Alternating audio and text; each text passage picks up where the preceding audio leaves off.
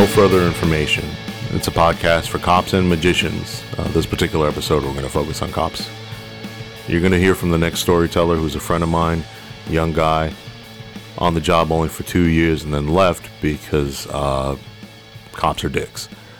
But he's going to tell his story, and you're going to hear what the challenges are for a young guy, a smart guy, an ambitious guy who I took under my wing and turned into an amazing guy, an amazing cop, and an amazing friend.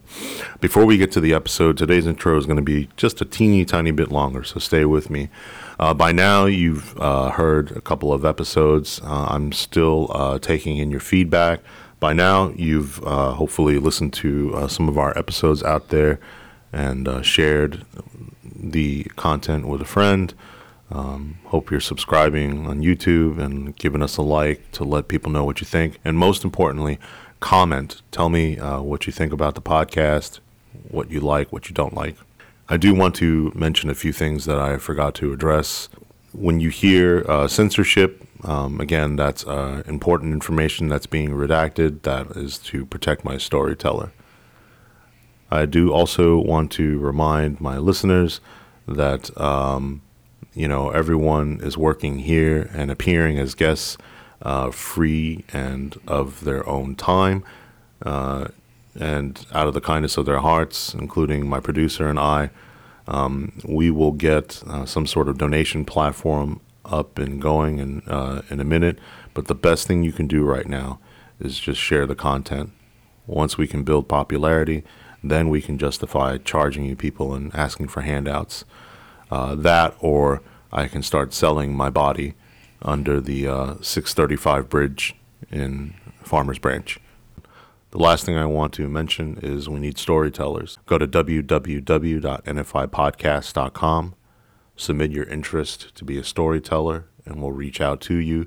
Please make sure you review the terms and conditions before you appear. I'm running out of friends to ask for interviews. And, eventually they're going to start asking for payment, and, they're going to come to my house because a lot of them know where I live. So by you not appearing on the podcast and telling your story, you're putting my life and my family's life in jeopardy. Have you ever noticed when, people get real serious, they start referring to it as a home instead of a house, and then they refer to their kids as children, right? So they go, when you come into my home and you threaten my children by not appearing on my podcast. Anyway, I hope you're enjoying the content. Let's take a listen to Officer Bob from Texas.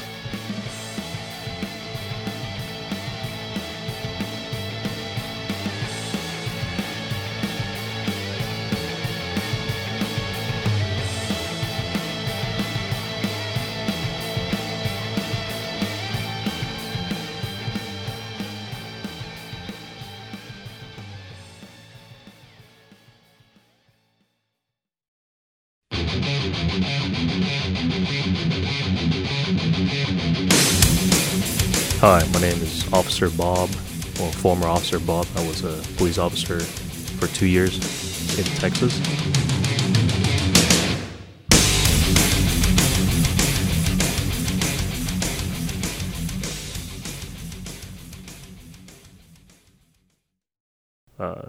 Experiences where you have to go out on the street and figure that out during FTO. When it comes to talking to people, there's also an element too. I mean, you're young. Yeah. Right? So maybe not tons of life experience. You kind of have to learn how to talk to people, right?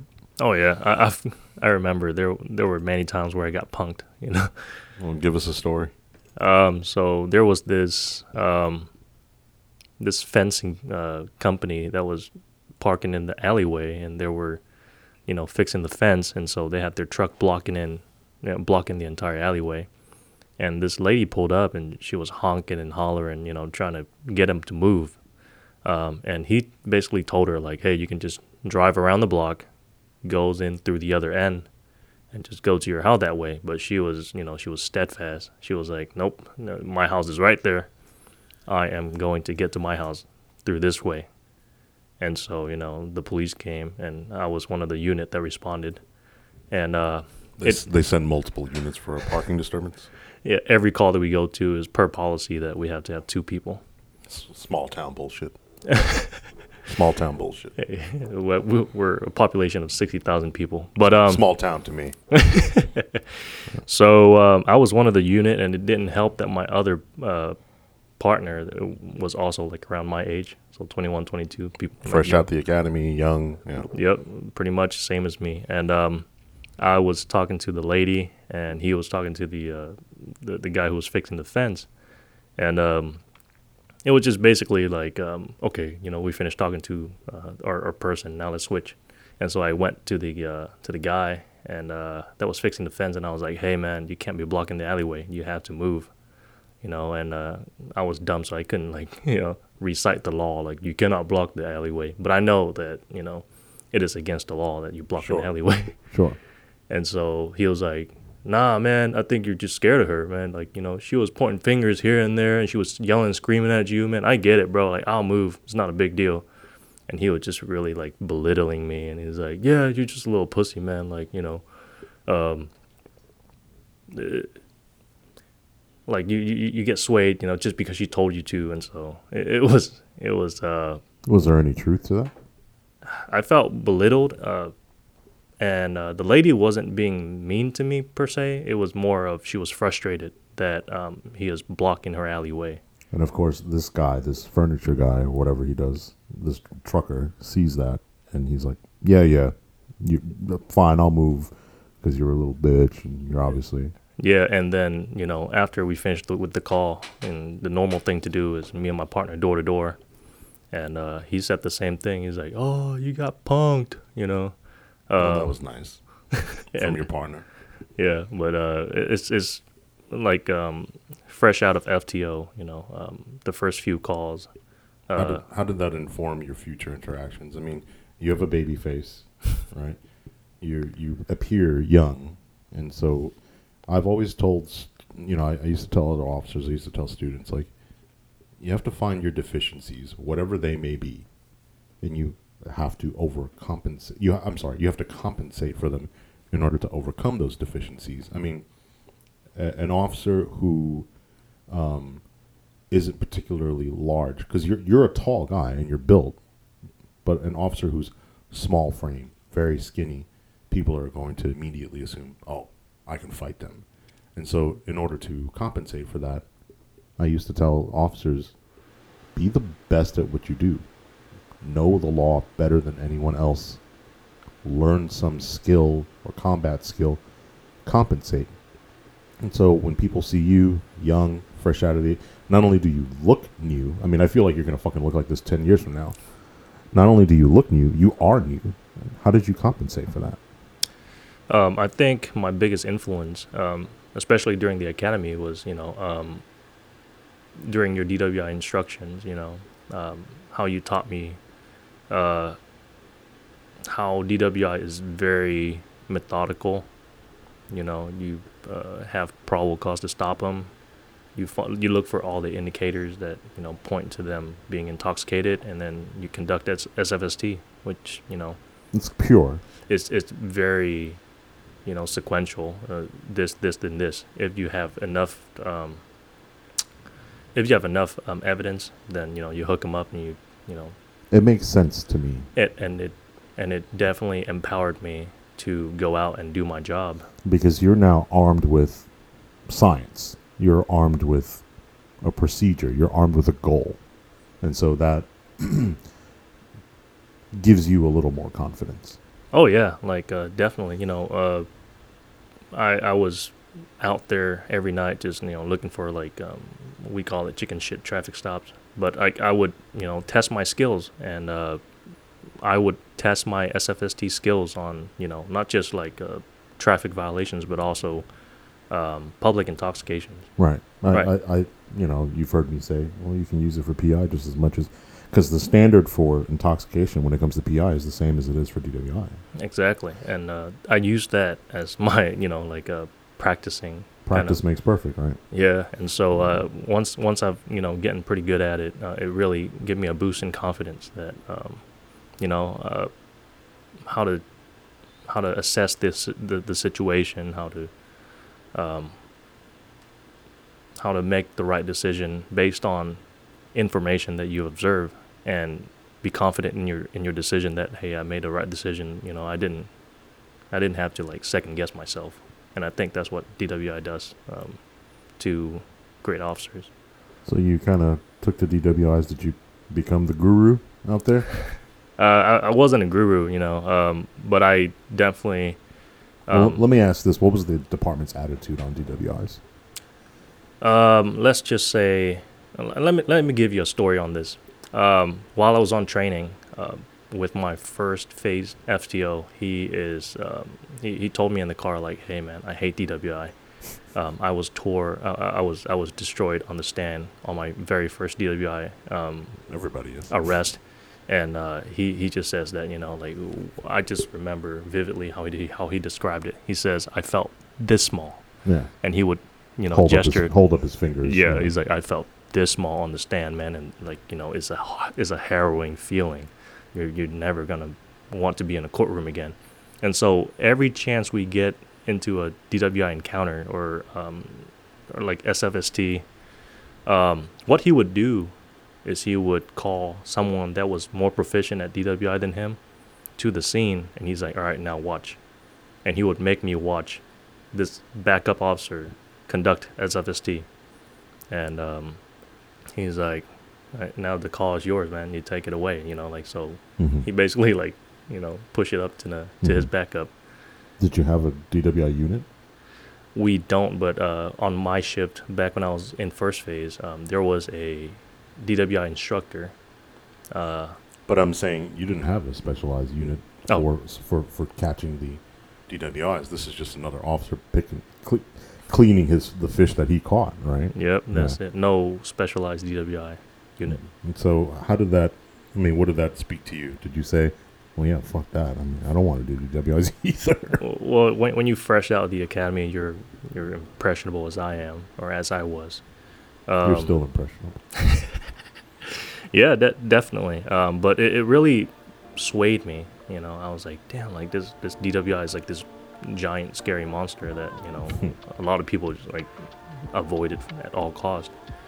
And there were times where he would let me conduct DWI investigation. I would administer SFST, and I would stutter, and I would like trip up. And he would like, okay, this is how you do it. And then he would bomb it just as bad as I did. And then he's like, honey, do you have somebody to call, who you could call and come pick up, like pick your car up? Or so you give him rides. Yeah, like, and he would tell me to get in that person's car and drive it into that parking lot there.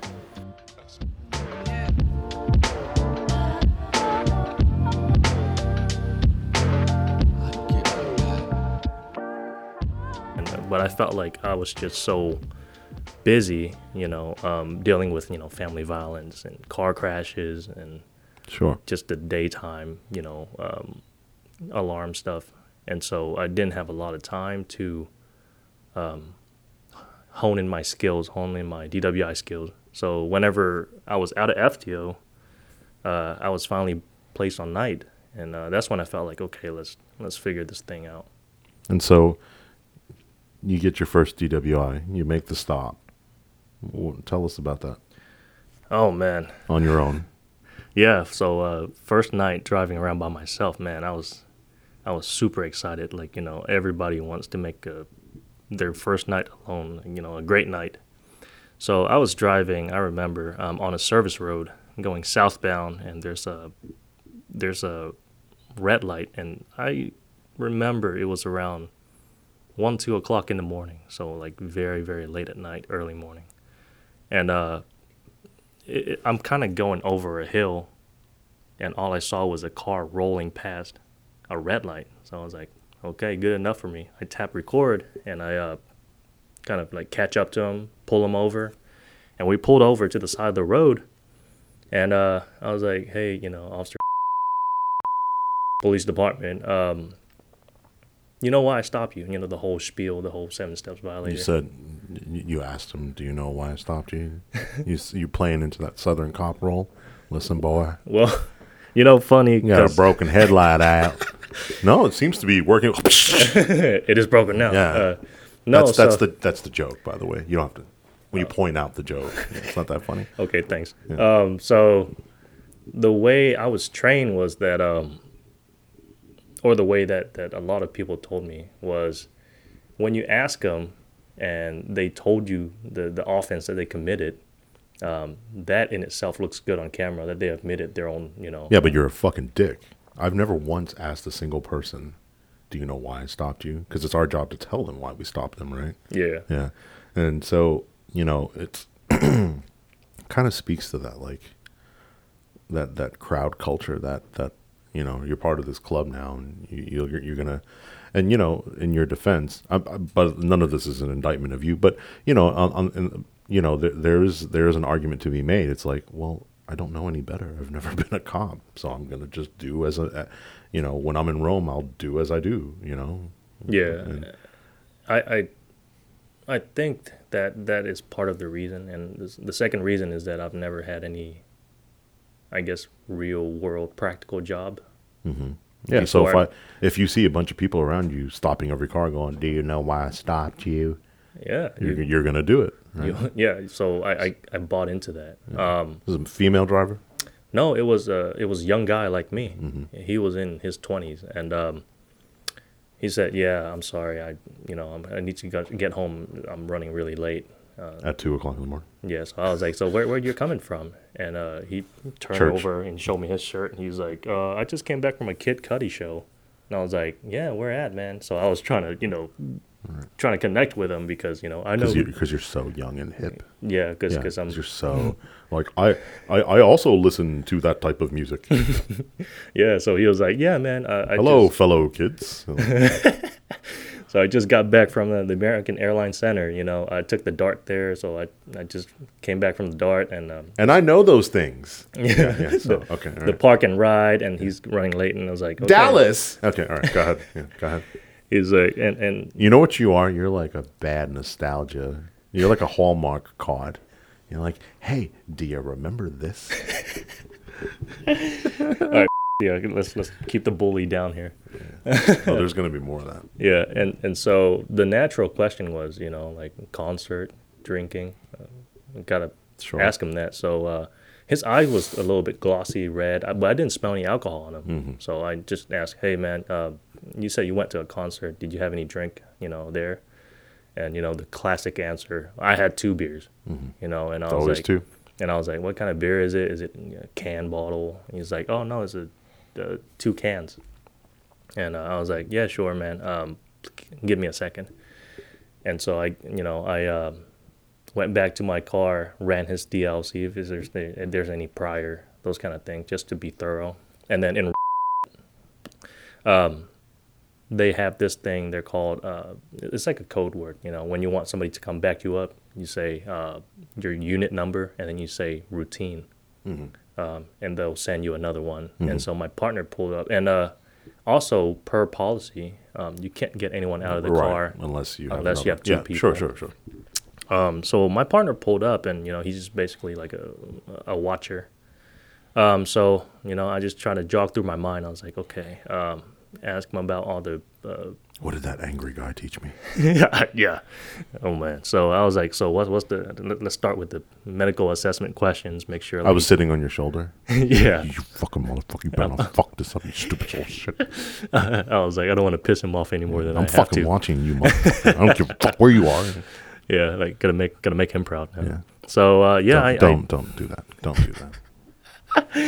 So I pull him out of the car. I didn't pull him out. I asked him to step out, and he was like, to his credit, he was super cooperative. Yeah. He was super nice. He's like, "Yeah, man. Like, look, I'm more than happy to go through all that." And so are you wearing any contact lens? Have any concussion? Like, is your limbs doing okay? You have surgeries anywhere? And then I went through the SFST, and the thing about night shift and looking into people's eyes is that first time I do it, I felt ridiculous, but my left hand was holding a flashlight above his head, mm-hmm.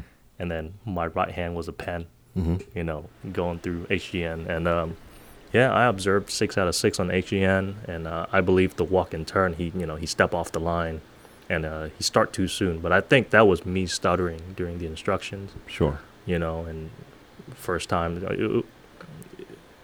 I remember I always struggle with articulating, like the instruction, Mm-hmm.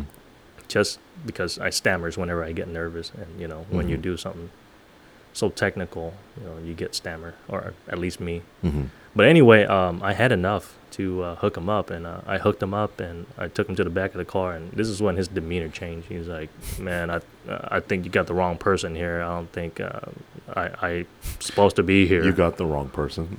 Yeah, because Oh, sorry, we were looking for another trunk. no, I think you're talking to my passenger there. Yeah, yeah. But no, he was in denial the whole way through. Yeah. From the second I read him his DIC 24 form. Mm-hmm. He was like, "Nope, decline, rejected, Sure. whatever. I'm not giving you." Was it his first? Yeah, it was his first DWI. He did not want to give me blood, so we went through that whole deal where you draft up a warrant, you call a judge at 3 a.m. Hey, judge, I just emailed you a warrant. Don't feel bad for them. They get paid well. Yeah, so I got it signed, and then even like when we transport him from the jail to the hospital. You did the transport? Yeah. Basically, like I was with him from start to finish. So he's like, let me see the copy of the warrant. I don't believe you're doing the right thing here. And then you did the thing that I used to do where I held it in front of them, like, you look with your eyes, not your fingers. No, I wasn't on the job long enough to figure out all those, things. Did you let them see it? But I flipped through it. I was like, okay, here's, my probable cause affidavit. Here's where the judge signs. And, What did he say? He's like, okay. He accepted his fate, but he really wants to make sure that I was crossing my T's and dotting my I's. Mm-hmm. So we went to the hospital, and the nurse there, just being nice, like, "Hey, man, why are you here?" To the AP. And he's like, "I'm not supposed to be here." And I'm like, like just me. I like to stay quiet and just let my body cam record everything. So anyway, that was my first DWI arrest, and his blood results came back, I think, like 3 or 4 weeks later. Mm-hmm. And he was at 0.12, I believe. Yeah, and I felt really proud of myself. What did that feel like? Oh, dude, it's like it's like a victory,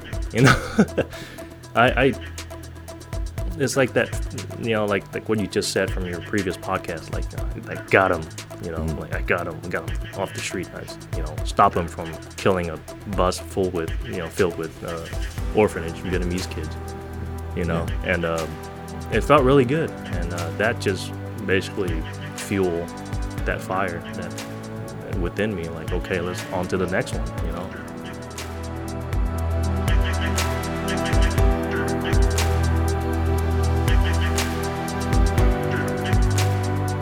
And it kind of made all your effort worth it, right? All the put downs and the pushback from him and all the bullshit and stuff. Like, it all makes it worth it. Oh yeah, and like, I can't help but think, like, I wonder how he feels about what he said that night now. Oh, he doesn't. That you're not supposed to be here. Like I felt really good on myself, and I'm like, you can say whatever you want, but the blood results don't lie. There's a saying that all defendants think they're innocent until they see the whites of the jurors' eyes. That's funny. In the light of day, things will look a lot different. When you're standing in front of that district county judge, go ahead and talk your bullshit now. What was all that, all that racist stuff you were saying in the car about how I should go back to my country? So, once you get that rush, I mean, do you think there's any other aspect of law enforcement investigations or anything that mirror DWIs? I've always made the argument that DWIs are, so let's run down the list. Something you can proactively do on your own every day that is based in science, that requires investigative and good interviewing and interrogation skills, that entails a lot of technical aspects that require that you kind of be on your game, right? Whether it's the SFST or the blood procedure or the breath procedure, and saves lives. It's something you can proactively do. And to get that feeling, I mean, I used to walk up to the car And when I smelled that hit, that odor of alcohol, I got a little fucking justice boner. I was like, oh yeah, you fucking, I got you now, you motherfucker. Can you, I in my time, I can't correlate, because it feels great to put a child molester in cuffs. It feels great to get that bank robber coming out of the bank, holding the sack of money with a dollar sign on it for some reason. You know? Yeah. I was always like, why do they put the money in that? It seems obvious. No, but I've always felt that there's no aspect of law enforcement quite like DWI enforcement.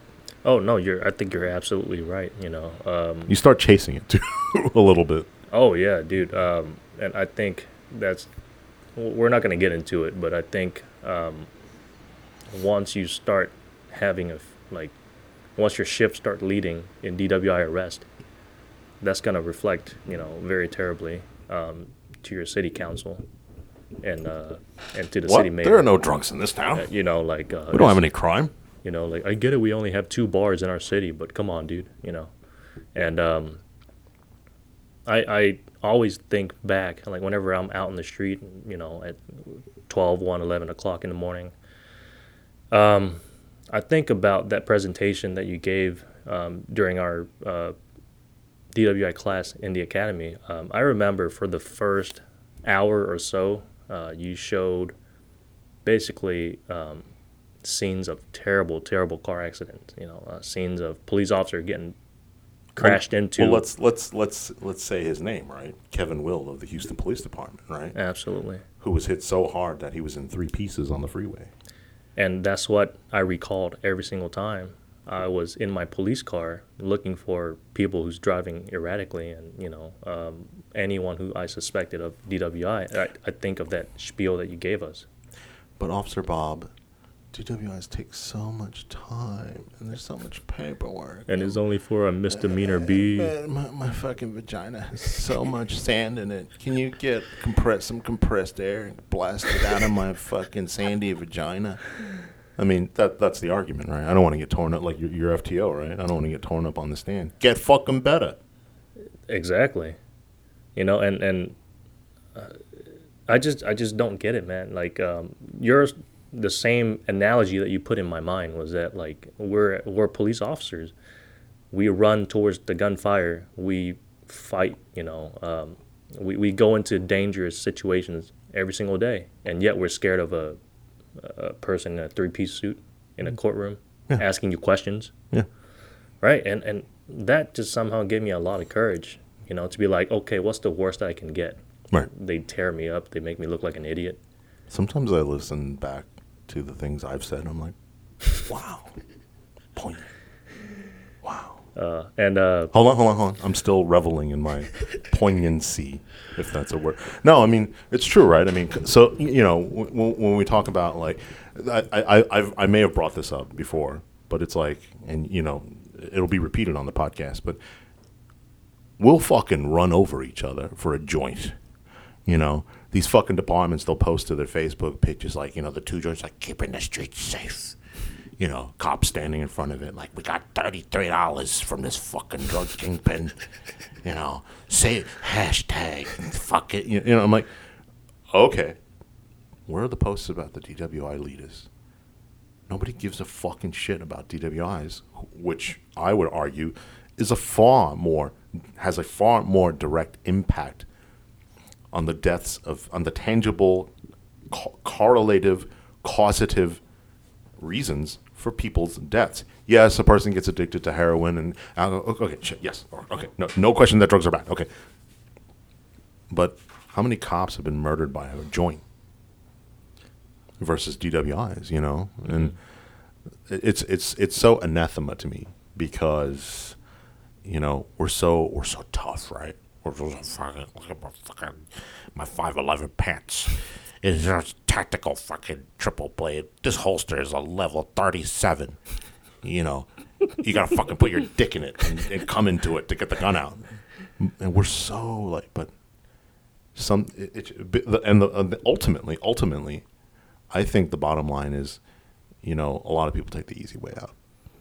Yeah, I think so. I think that when it comes to the action, let's serve this warrant. Let's do this traffic stop. Let's do this family violence. Let's respond to a shooting, whatever. We're quick to do that, but whenever we have to sit down and document what we just did, What? It was a paperwork. yeah, Case law. Article 18. yeah. Like I mean, I hate to admit it, but I feel like that sometimes too. Whereas like, dude, I'm taking my fourth, theft reports now. This guy skipped scan at Walmart. This guy fucking ran out the CVS without paying for it. I'm taking like 20 of those a day. Exaggerating, but yeah, I do feel like that sometimes. Mm-hmm. But we cross our T's and we dot our I's. Mm-hmm. And that's just perks of the job. Mm-hmm. You do your job and you go home, and that's what you get paid to do.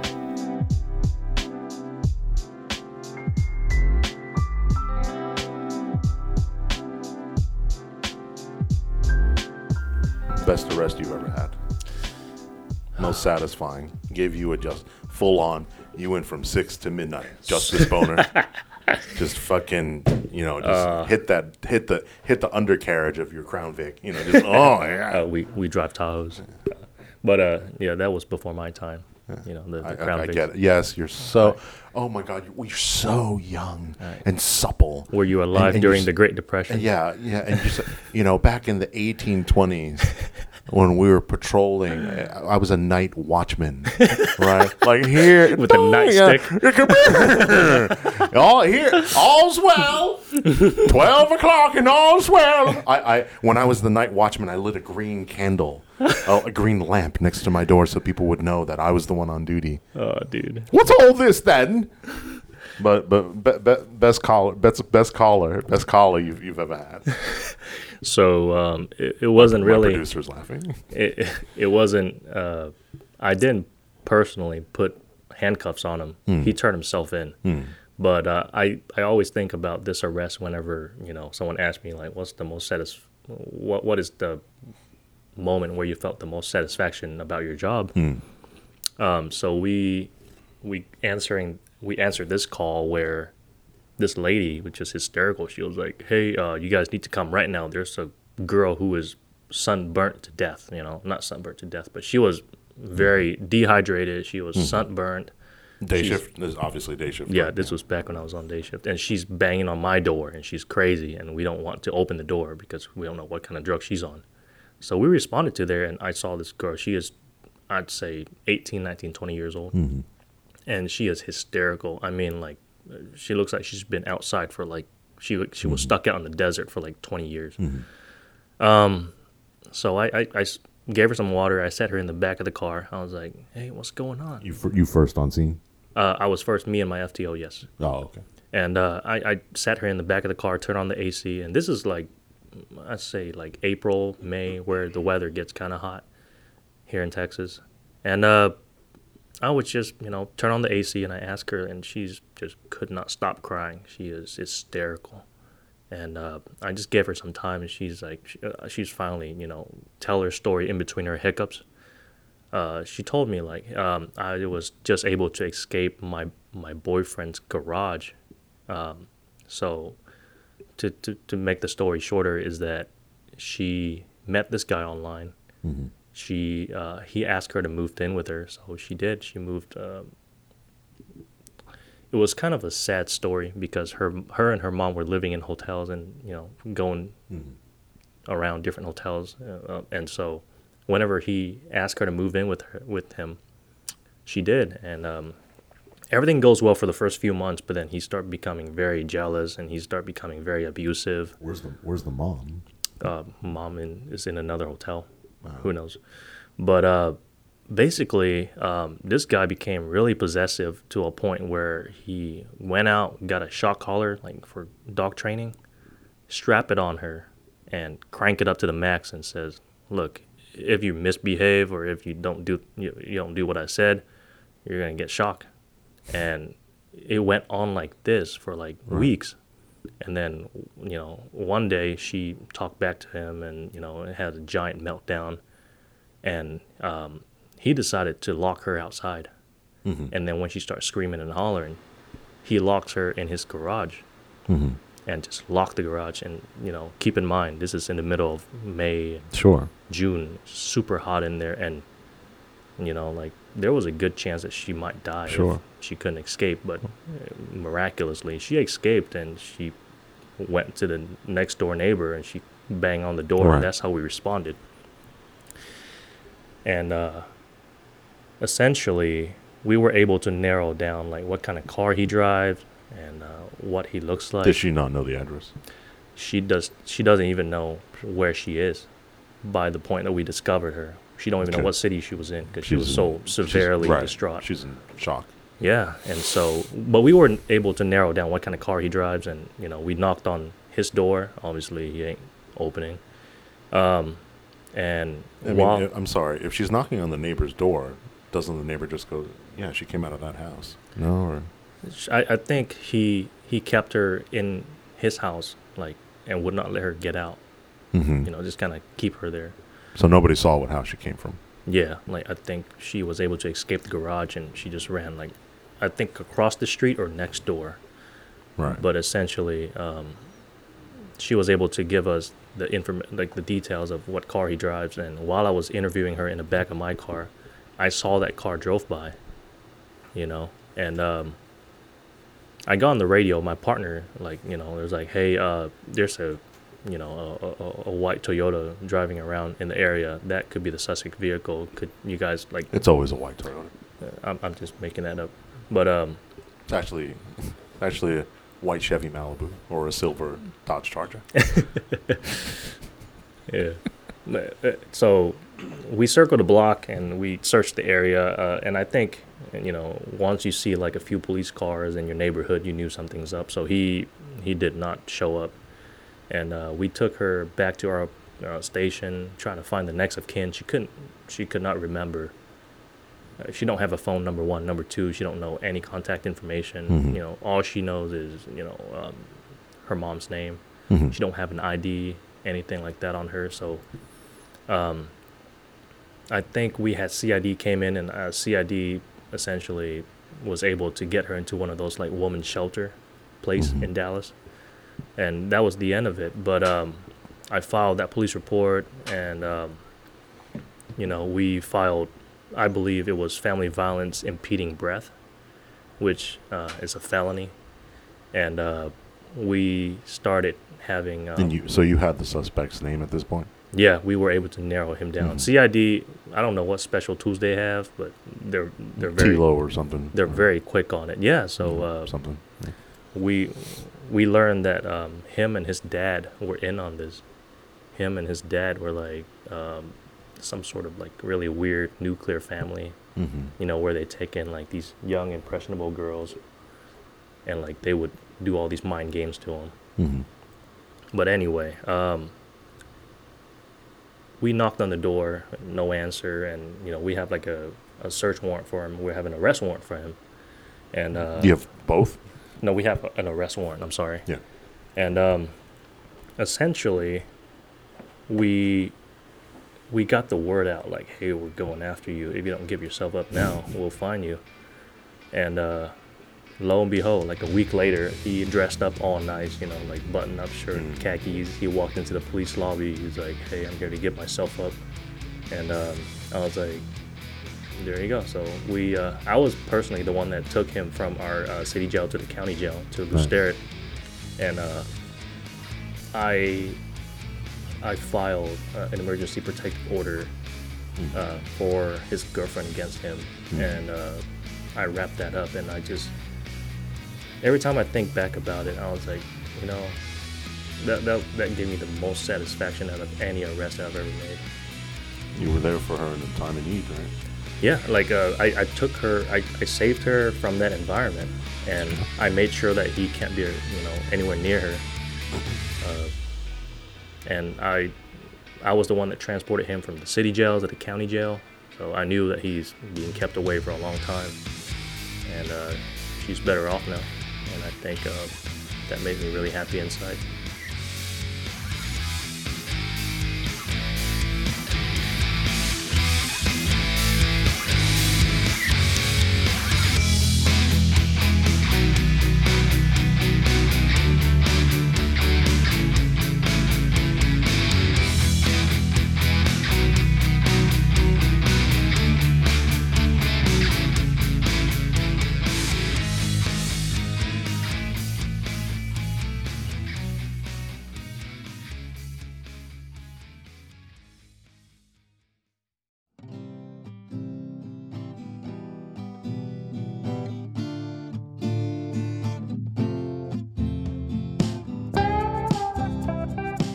Thanks so much for listening, subscribing, and sharing.